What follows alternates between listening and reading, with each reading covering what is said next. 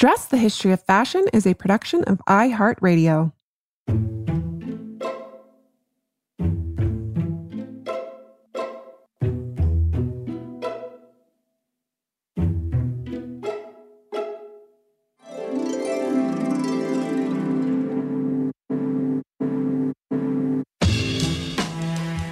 With over 7 billion people in the world, we all have one thing in common.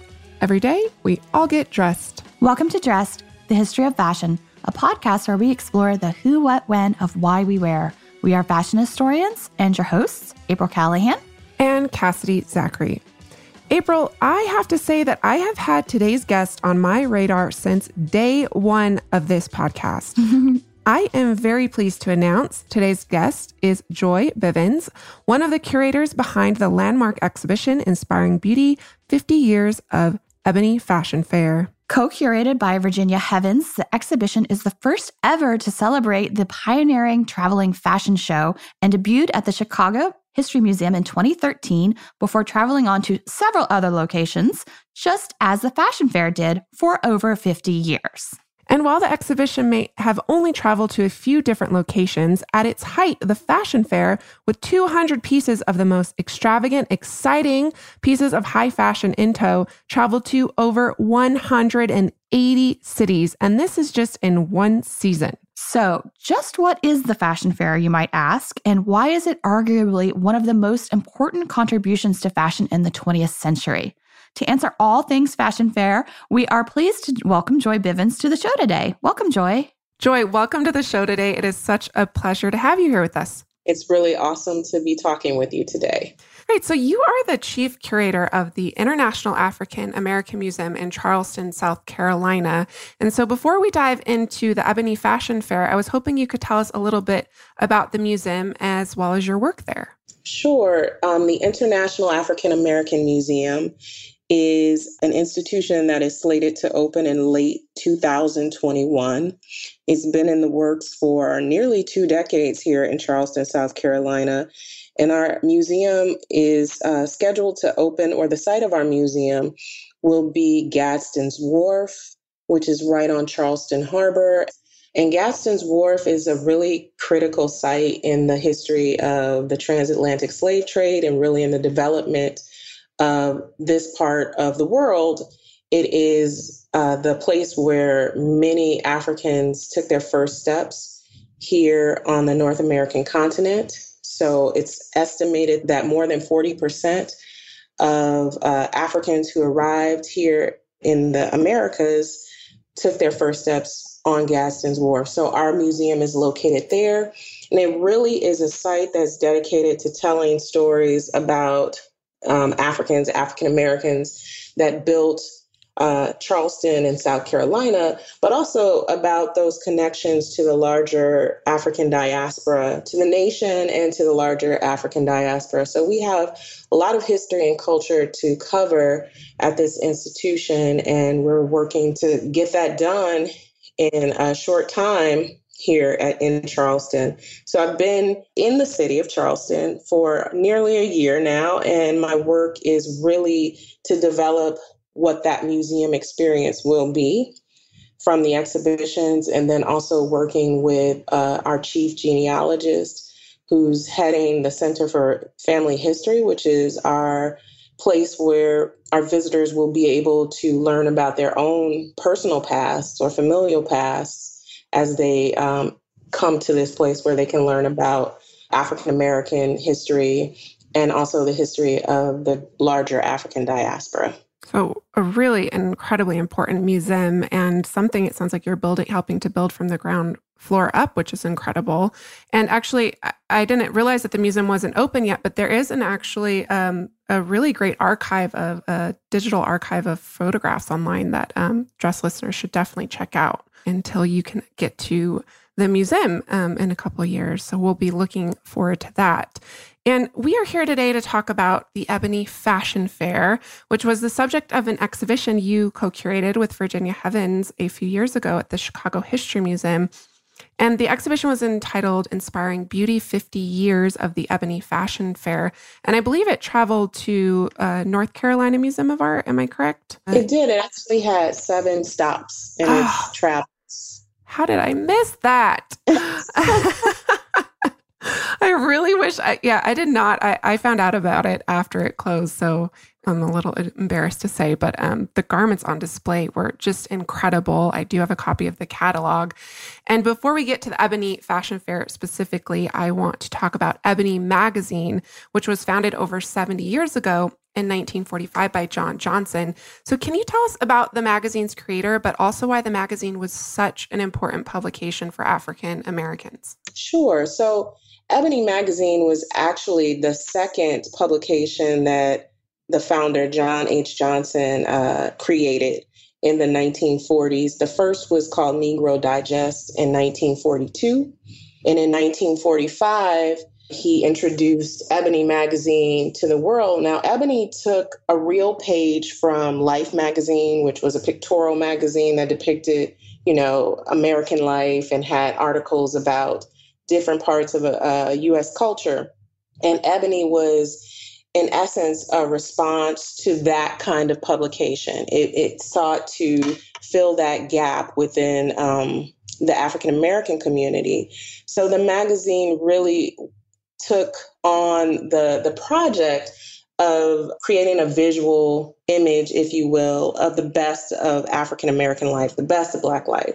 So it is the place where you went to see, or where you could see, Black celebrities and Black achievement and fashion and travel and so on and so forth.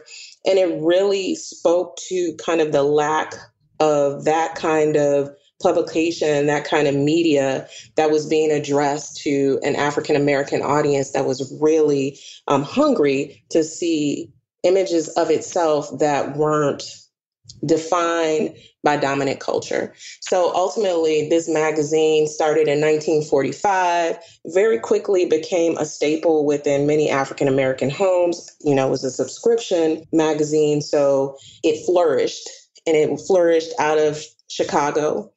Started on the south side of Chicago. And in the 1970s, the Johnson Publishing Company moved downtown Chicago, but it was always kind of moving farther north in the trajectory of its history. So the magazine became kind of a staple of African American culture. It's where you found your best dressed women, where you could find recipes, where you could see who was hot, who was not within the larger African American culture. And so over this decades long existence, it really created an archive of African American life and culture here in the United States. Yeah, and I especially like how you discussed in the catalog how racist society and racialized society, while they were present in the magazine, they were certainly discussed in the magazine. It was no way its focus. It was really, like you said, focused on highlighting these more positive aspects of African American lives. Something that if someone wasn't experiencing as of yet, some things that you could aspire to.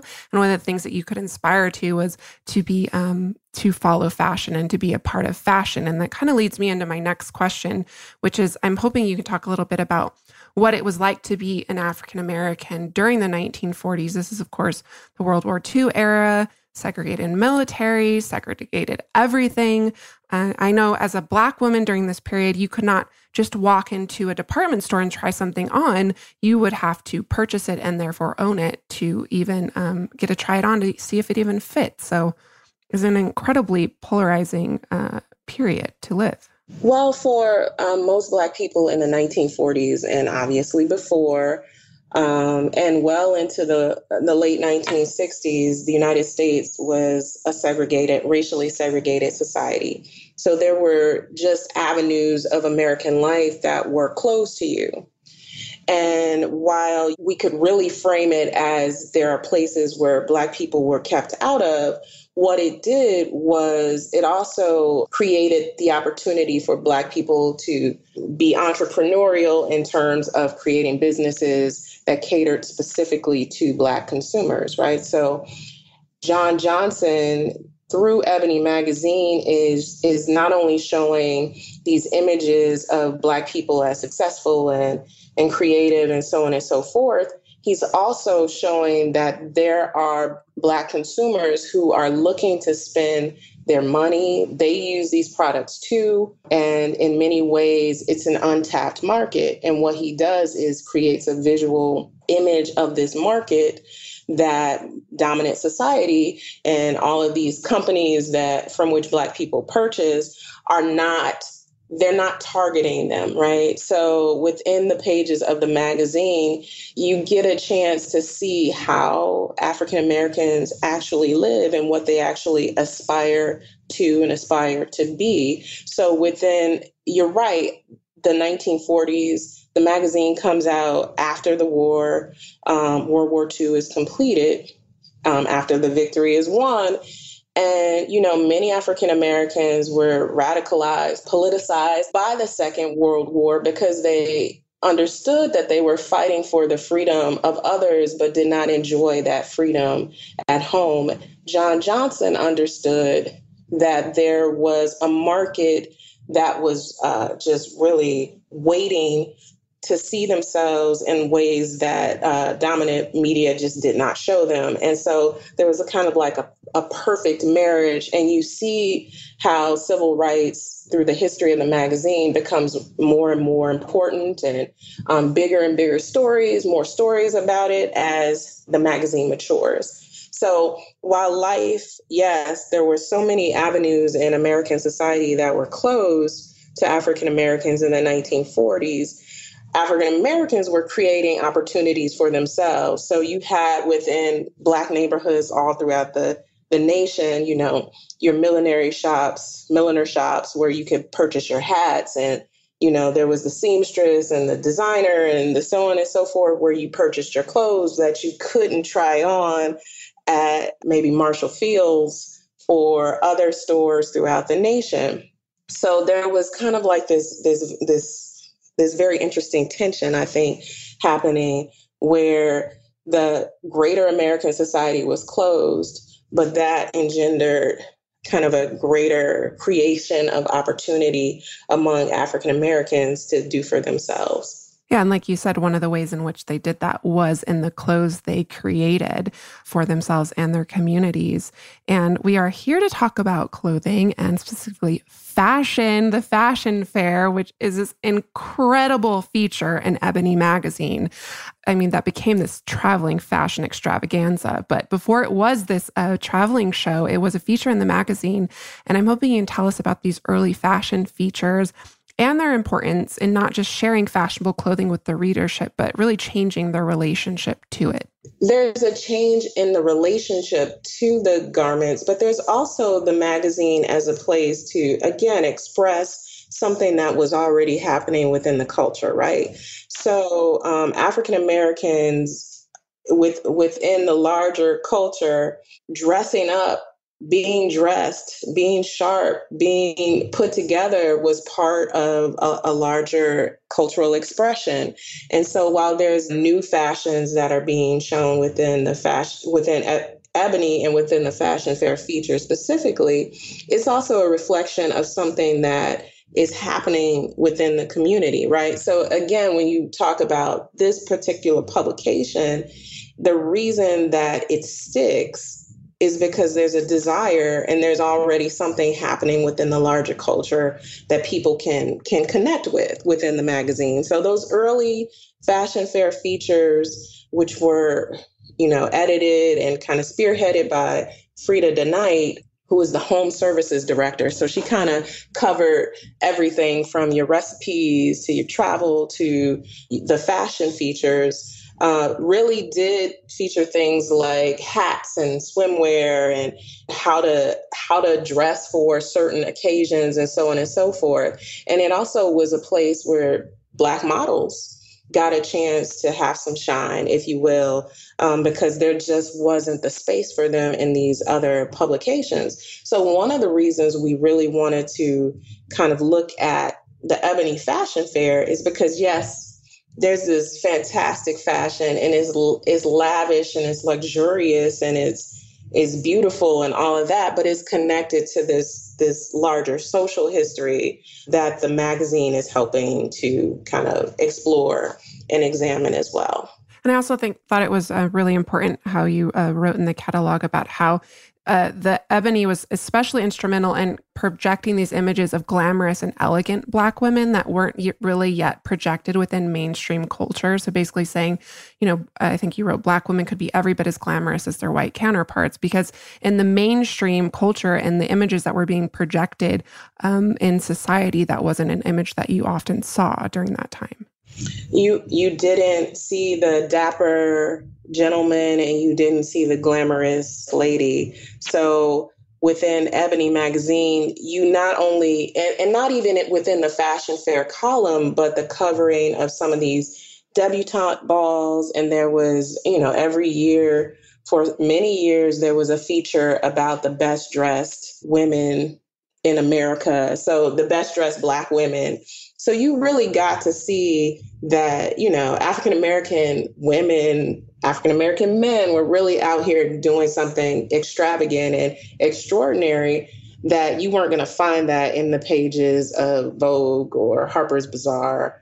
But the beauty of Black women, the beauty of Black men was being celebrated within this magazine. And what the fashion fair, the traveling show did was really give people a chance to see that kind of in a three-dimensional space, right? So not just look at the pictures, but see the people inhabit the garments. Right. And 1958 was the first year that Ebony's fashion fair went from being a feature in the magazine to a tour exhibition of fashion. Can you tell us a little bit about the impetus behind this transition? The more I thought about it, you write something and then time passes. The first installation or the first kind of pilot of the fashion fair was in 1956, where John Johnson really brought these garments and his models to Dillard University as a way to raise money for that university, or the behest of the president's wife, the president of that campus's wife. And they put on a show. They raised money for the institution, but when you purchased your ticket for the show, you also got a subscription to the magazine. So you either got a year subscription to Ebony or a 6-month subscription to Jet magazine, which was another publication of the Johnson Empire, media empire.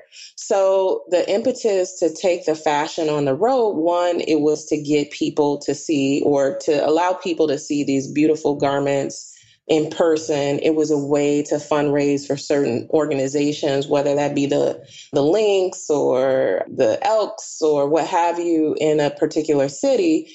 And then it was also a way to make sure that these subscriptions to the magazines were being, attached to the fashion show. So it was kind of like this whole situation where you had the fashion, you had the business of the magazine, and then you had the philanthropic arm of the traveling show as well. So it really all worked together. So you got to see what you would see, the fashions that you would see in the magazine up close and in person. So Ebony fashion editor Frida DeKnight oversaw the fashion fair traveling show from its beginnings until 1963 when she passed away. And it was after that the fair came under the direction of the glamorous visionary Eunice Johnson, John Johnson's wife. How did Eunice transform the fashion fair into this internationally celebrated display of not just fashion, but haute couture fashion? And why was this important? Well, Mrs. Johnson was very instrumental in the founding of the company, in the founding of Ebony. She gave the magazine its name. She herself was a person who was highly educated, but always had an interest in kind of art and culture. I think her minor in college was art. She, as a child, she made clothes for her dad, so on and so forth.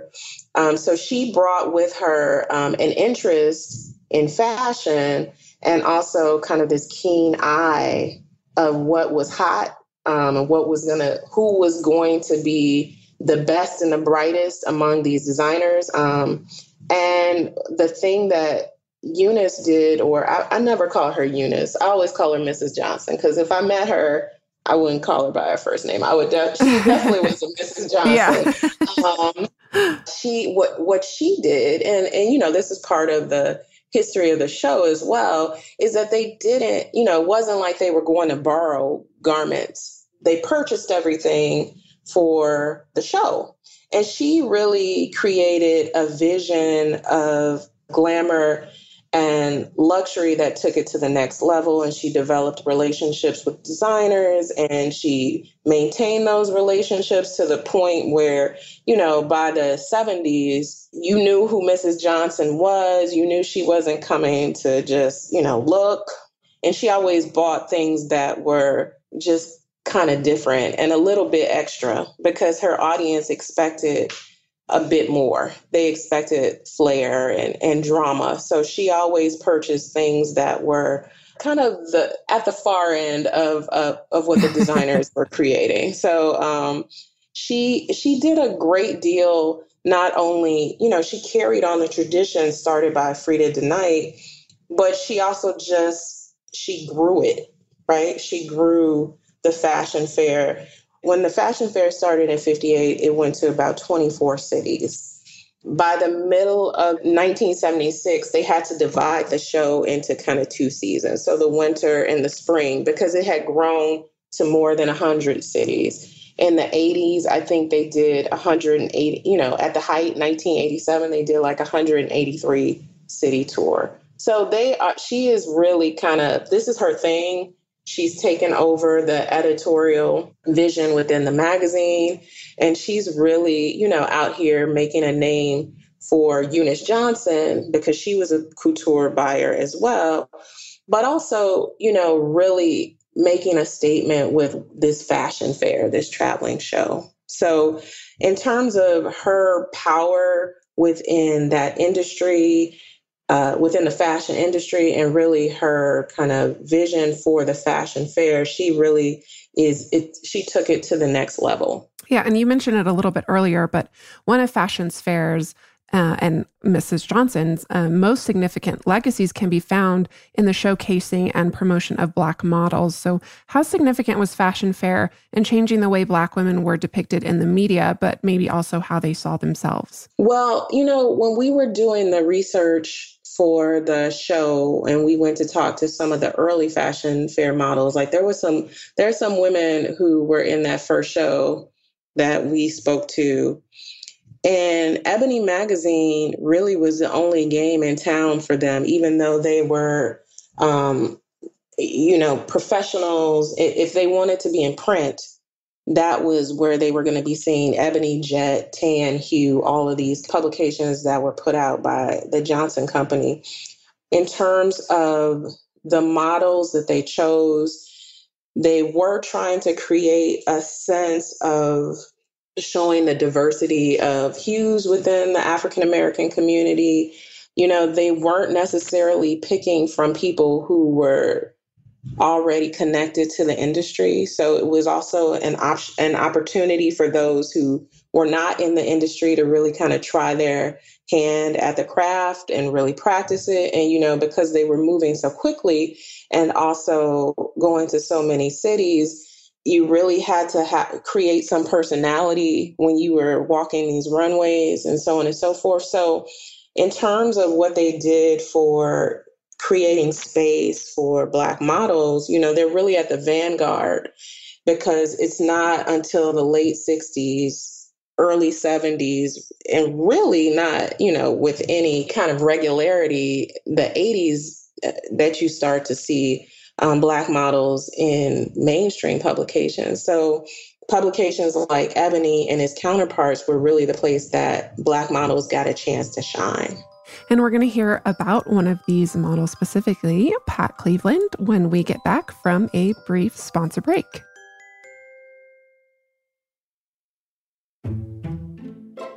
Welcome back, Dress listeners. So one of Pat Cleveland's very first modeling jobs was with the Traveling Fashion Fair. She was just 16 years old when she joined the tour, and that was in 1966. And I I'm currently reading her memoir, Walking with the Muses, which is wonderful. I highly suggest our listeners check it out. And she really recalls the excitement of the fashion fair experience. This is the time when she met Muhammad Ali, lots of exciting things and experiences happening for this young woman. But she also talks about the fear that was involved when she and the tour went to the American South. And at this time, this is the 60s, and it's a place deeply entrenched with racism. It's something that's most recently captured in the Oscar-winning film Green Book. So not only were these models groundbreaking in their display of fashion, they and the crew that they traveled with were incredibly brave and quite resilient in the face of much adversity and even danger. She writes about this run-in with the KKK, for instance. So can you speak a little bit more to the early roadblocks that the show, Mrs. Johnson, and its participants initially encountered and were able to overcome? So Pat Cleveland, of course, giant within the fashion industry. And she's spoken pretty plainly about some of the encounters that they had in the South as they traveled. And she's traveling much later than some of those earlier models did when they were traveling the South. They traveled in a Greyhound bus. So it was a custom bus, everybody on the bus, the clothes on the bus. They go, they're traveling through the South. And particularly in the early 60s, during the time of the Freedom Rides, there could have been some confusion between their mission and the mission of those activists who were so brave. But some of the models also speak about not being able to enter the front door to order food. They also traveled with models who were fair enough to pass, and sometimes would go into these establishments and do what they needed to do for the rest of the crew. So again, while we're talking about the fashion fair and bringing fashion and really equalizing the ability to see it, the ability to experience haute couture and alta moda and so on and so forth, upfront and in person, often they were going to places that had not yet been desegregated. And in the shows, if there were folks who were black and white, they had to be separated, so on and so forth. So it's existing within the context of what's happening in the rest of the United States. So it wasn't always easy to make your way down South to show these fashions. But in many instances, that's where they had the grandest audiences or the biggest outpouring of support, because it was really an opportunity to see something in places that were outright hostile to African Americans. Right. And you write also about Mr. and Mrs. Johnson's initial struggles with even gaining access to haute couture fashion in Europe during this period. I mean, haute couture at this time is really exclusive and exclusionary to African American clients. And Mrs. Johnson shows up there and really just breaks down all these barriers and becomes a really incredibly important haute couture client. Can you talk about how she was able to do that a little bit? Well, in Mr. Johnson's autobiography, there definitely is a section where he discusses trying to get access to some of these fashion houses. And they're not all in Europe, some in the United States as well, and being denied and really having to threaten legal action against some of these companies if they are not granted access. So while within the dominant culture, there are prejudices and biases against African Americans, those exist within the fashion industry where people were not necessarily taking them seriously as buyers, right? Mm-hmm. Who are they to come and write these checks and make these, ultimately grand financial statements when that's not necessarily how people were encountering African Americans? And so a lot of what they did in terms of breaking down those barriers was with their checkbooks. That's what Mrs. Johnson did, right? She's coming to see your work and she's going to buy most of your collection. You're going to take her very seriously. And I think that is what happened in developing these relationships, is that when you're going to spend, that she was spending so much money that she demanded a level of respect that it had to be built, but because it was expected, as she continued to come year after year, then she could do what she wanted ultimately within these circles.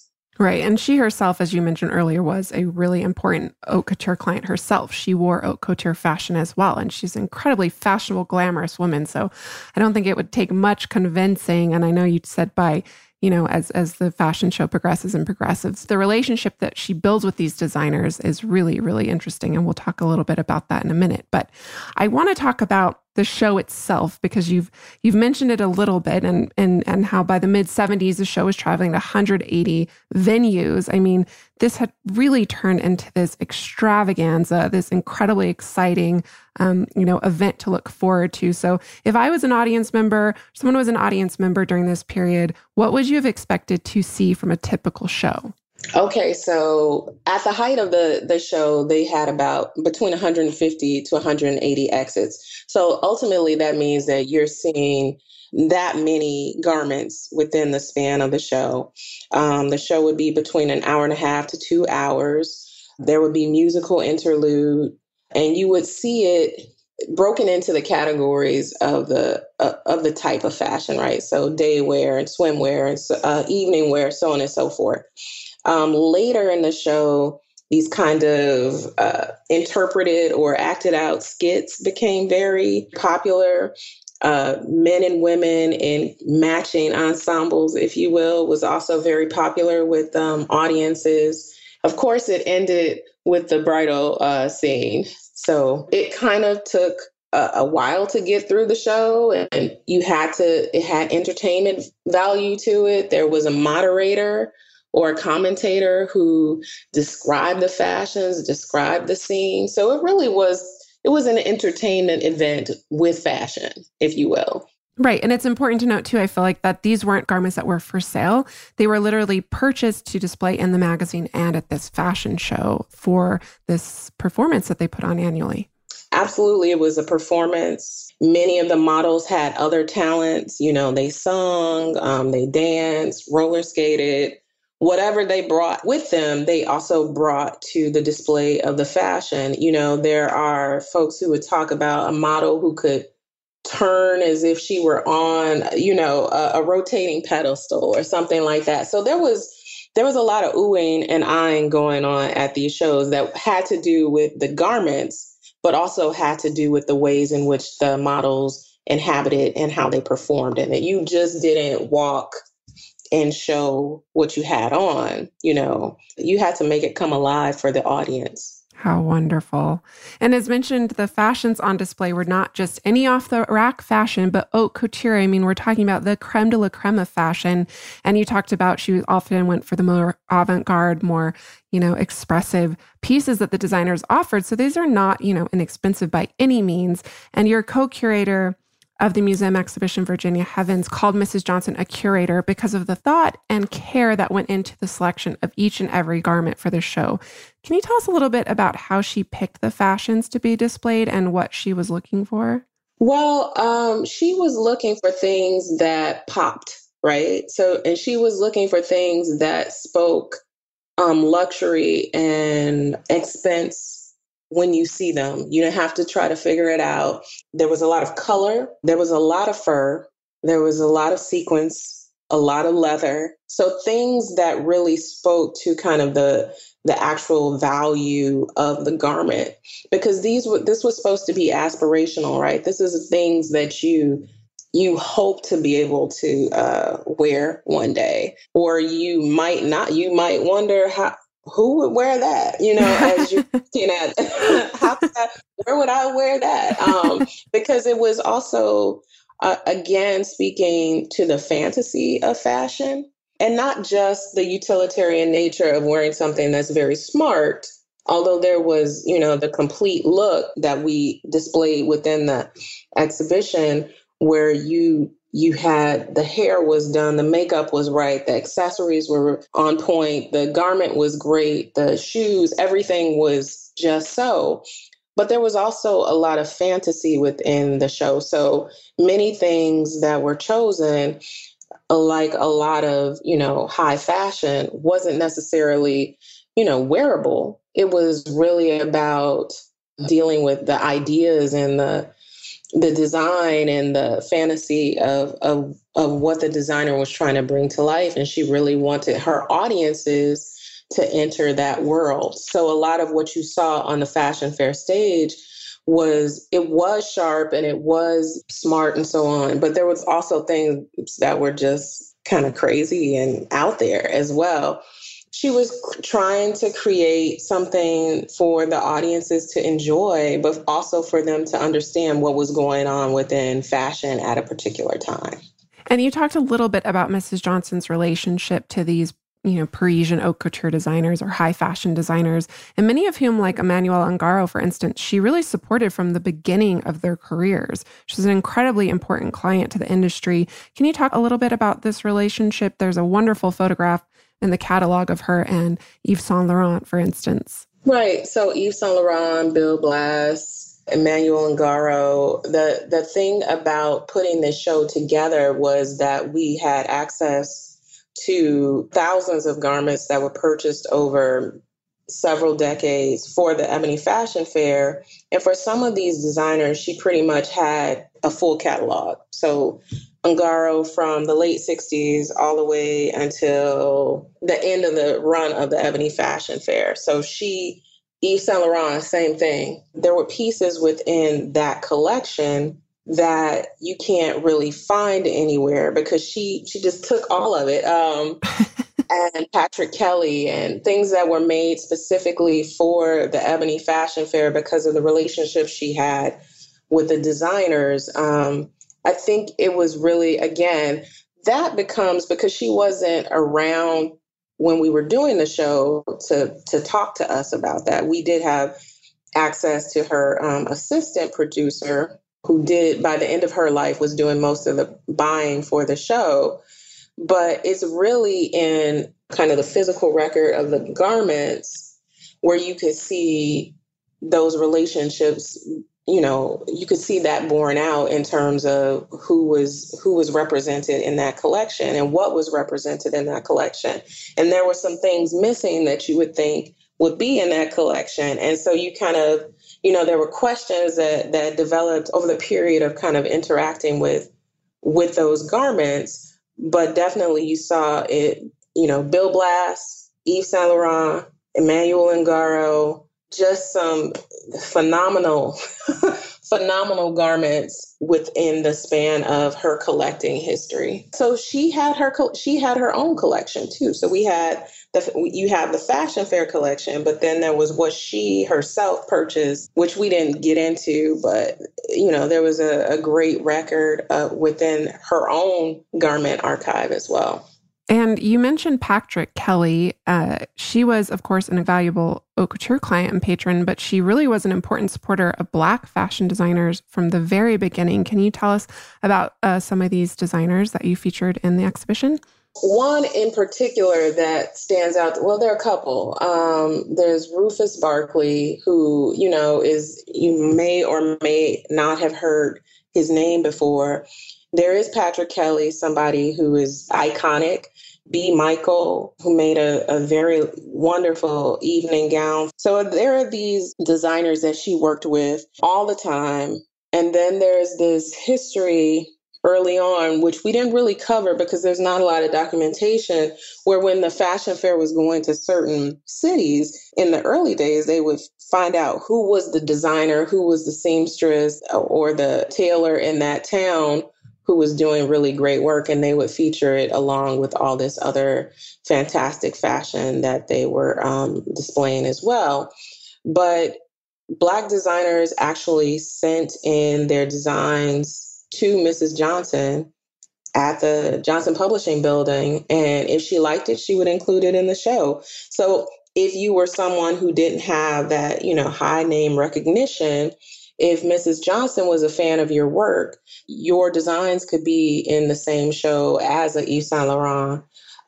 So it really was both the high end and then this kind of grassroots design work grassroots work that was going on as well. So, she was just an incredibly important patron, it sounds like, from this period for, as you said, over 50 years of the Ebony Fashion Fair. So it's really incredible.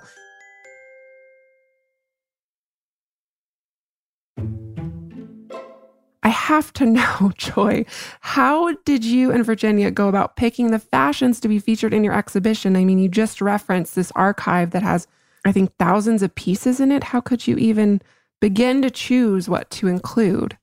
Well, I think condition was a great separator of the women from the girls, for one, right? So we were looking for things that wouldn't require a grand amount of conservation, although we did have a couple pieces that were key that they needed some work because, as I mentioned, they were traveling to like 150, 160 cities. So these things had been worn many times and often had to have modifications just so the models could get in and out of them quickly and then get back on stage.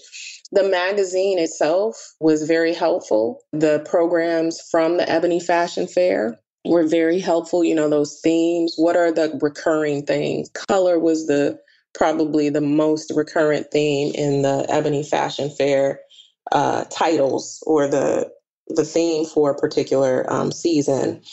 We were looking for those designers that, did have significant depth within that collection. One of my favorite sections of the exhibition really had to do with that complete look, that put together woman, where the jewelry, the accessories, all of that we wanted to make a statement about that as well. We wanted to make a statement about the international nature of the fashion that was being displayed, right? And those key pieces that we knew. So there's a lot of Ungaro. There's a number of Saint Laurent pieces in the show. That haute couture comes up over and over again. Within the fashion fair history, there was also, in the early 80s, there was the addition of the plus size model. So we were trying to do a couple different things, right? Look at the arc of the show itself historically, but then also look at the ways in which these garments spoke to the themes that were important to Mrs. Johnson, right? So there's one section that's just about kind of luxury and beads and fur and sequins, as I mentioned, but also has some pieces in it that you're just not going to see anywhere else because she bought it. So, and I've heard stories. I don't know if I could confirm this, that, some of the houses knew that she had pieces and they have their own they have their own kind of archives, and they came to her to see if they could get it back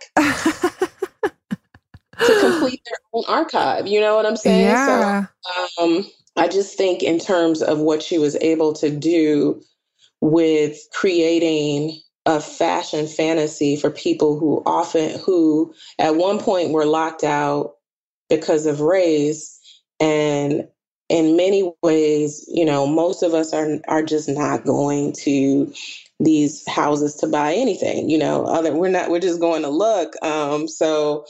Or for young people who maybe had an interest in design and got a chance to see these things on stage for the first time. And there's a real democratization happening on the Ebony Fashion Fair stage. And I also think the ability to make these very beautiful things, kind of milk them for everything they're worth, right? In terms of providing a place for Black models, and not just women, to have a platform to show their stuff, in terms of all the behind the scenes people who got a chance to, prepare these garments, prepare the men and women for the stage. It's both a fashion extravaganza, but it's just a really interesting capsule for thinking about history. Virginia is the fashion expert. I had an interest in what this magazine, what that company did in terms of really elevating African Americans to see themselves in ways that were not being projected at the time that the magazine started. And then to create this platform for all this ultimately Black excellence. And those garments became an extension of that. And I just think it's fascinating. It's phenomenal. It still gives me chills to this day to think that, we did that show. It was really awesome. I mean, incredibly groundbreaking show, and one that celebrates, as you just said, this incredibly important legacy carried on by Mr. and Mrs. Johnson. And John Johnson died in 2005 at the age of 87. Mrs. Johnson died in 2010 at the age of 93. And that was actually just 1 year after the very last fashion fair ended its run. So after traveling for 50 years. So why do you think the fashion fair ended? And can you speak a little bit to the endurance of Mr. and Mrs. Johnson's legacy in its wake? Sure. I think the fashion fair ended for a couple reasons. One, putting on a show of that magnitude is incredibly expensive. Publishing houses for the last couple of decades have been struggling. And I'm not sure that remained a priority of Johnson Publishing Company. I can't say that, but that's really for them to speak to. But it was a really expensive venture. The nature of fashion also changed, whereas Mrs. Johnson was able to develop these relationships with certain houses and on the strength of her relationship, buy these things. Many of those houses then became part of larger conglomerates. So purchasing in the ways in which they had earlier just wasn't as easy as it once had been, right? And also Mrs. Johnson really was the spearhead, and she, in declining health and so on and so forth. So I think there are multiple reasons the fair ended. Some of them have to do with cost. Some of them have to do with the changing nature of the fashion industry. And then some of them have to do with the decline of the magazine, quite frankly. Those are my hypotheses, if you will.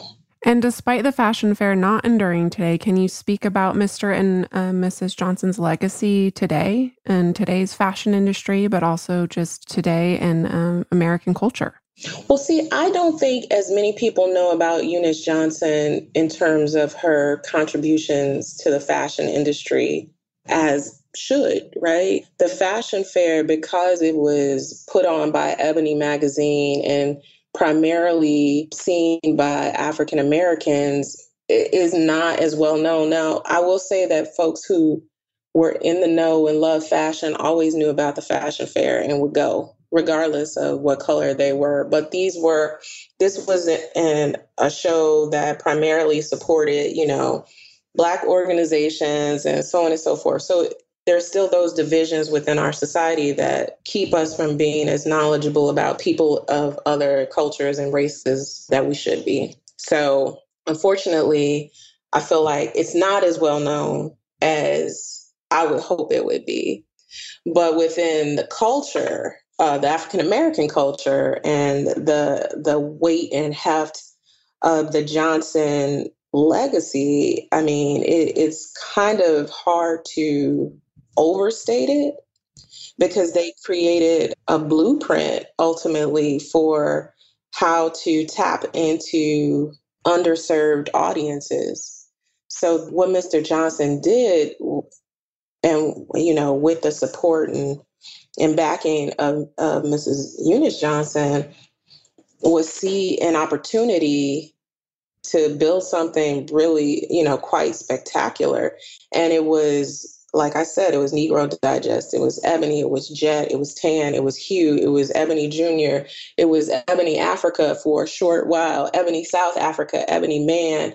They really kind of created a template, a platform for celebrating the best in Black culture, and did so in really through these kind of visual methods, the pictures, the Black celebrities, so on and so forth.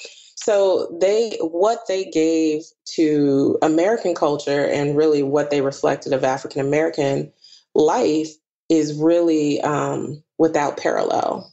And so I think despite a lot of the changes that are happening, even with the company right now, you can't really overstate the importance of Ebony Magazine, nor the importance of the Ebony Fashion Fair, right? Because it provided an opportunity for people who had been so maligned and so ill-treated, ill-represented, to see what they knew about themselves, and then also to see themselves beyond what they thought they could accomplish. So that is fantastic. Yes, it truly is. And Joy, this was a real pleasure. Thank you so much for being here today and sharing the joy that is Mrs. Johnson's Ebony Fashion Fair with us today. Well, thanks for giving me the opportunity to talk about it again. Joy, thank you for being here. The importance of Johnson's life and work can truly not be overstated enough. Mr. Johnson was awarded the Presidential Medal of Freedom in 1996, and when he died at the age of 87 in 2005, 2,000 people attended his funeral, Cass. And the Reverend Jesse Jackson said of Johnson that, quote, "He gave us our first mirror to see ourselves as a people of dignity, a people with intelligence and beauty." Put April, as we know and have said time and again on the show, behind every great man lies an even greater woman. I mean, of course, I'm joking, but not really. I mean, Eunice was a force to be reckoned with, the woman who not only gave Ebony Magazine its name, but gave millions of Black women around the world a glamorous, aspirational vision of themselves that affirmed indeed that Black was, is, and always will be beautiful. That does it for us today, dress listeners. May you consider the enduring legacy of the Ebony Fashion Fair next time you get dressed. Remember to tune in this Thursday for the latest edition of Fashion History Mystery, where we address questions from you, our listeners. We love hearing from you, so if you would like to email us, please do so at dressed@iheartmedia.com. You can also direct message us on Instagram at dressed_podcast, where you will find images accompanying each week's episode. Dressed_podcast is also our Twitter handle, and you can follow us on Facebook at Dressed Podcast without the underscore. For additional readings for each week's episode, check out our show notes at dresspodcast.com. And don't forget about our merch store at teepublic.com/dress. That's teepublic.com/dress. And as always, special thanks to our producers, Casey Pegram, Holly Fry, and everyone else at iHeartRadio who makes this show possible each and every week. Catch you soon.